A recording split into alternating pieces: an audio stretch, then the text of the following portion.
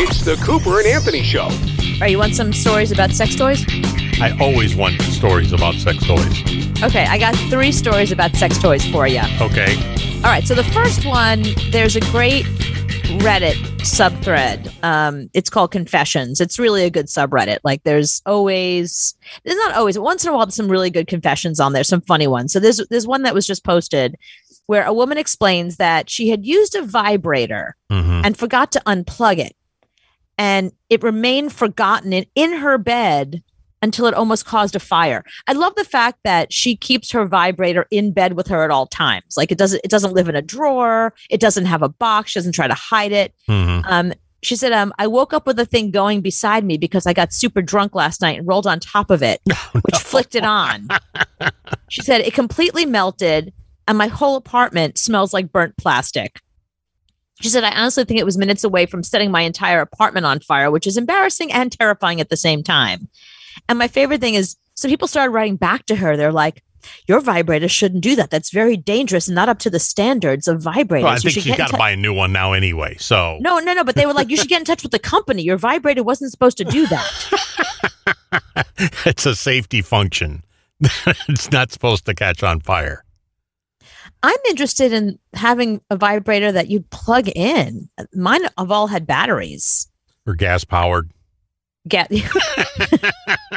No, I have a brand new one. I didn't even have that option on it. It was just, it's these little annoying batteries that you have to buy on Amazon because you can't get them anywhere else. Special vibrator batteries. Pretty much. So it's like every time you order on Amazon knows exactly why you're buying those batteries. She it's all buys very a lot of embarrassing. those batteries. Okay, so that's story number 1. Here's story number 2. A brawl broke out at a women's boxing MMA promotional event in Poland. So there's one woman, she is the world champion. She does not like the girl that she's supposed to fight. So you see them on the stage, and I guess they were doing this promotional event because it was like, I don't know, a day or two before the fight. And they're in their like fighting little uniform things. And one's on one side, one's on the other. They're supposed to come together and, I don't know, shake hands or just be there with the announcer. So the world champion woman is walking and she has this like thing behind her back. It's in pink tissue paper. And as she gets closer to her rival, she pulls off the pink tissue paper and it's a giant dildo. No. And she takes it and slaps her in the face with it. Yes. She slams her in the face with the dildo. So, and they both start fighting. They're already fighting. Like this is just a promotional event, but this is like the dildo heard around the world because this made news everywhere. Smacked her in the face with a dildo at the weigh-in. One of those weigh-in.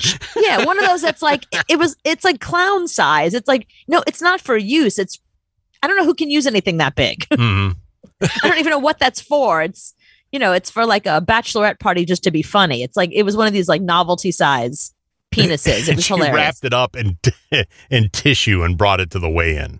But like in front of all the press. Wow. This is their promotional, the whole, everyone media in Europe, we're all there for this big event because she's the world champion. Did they fight the next day? Oh, yeah. Did she get her ass kicked for that?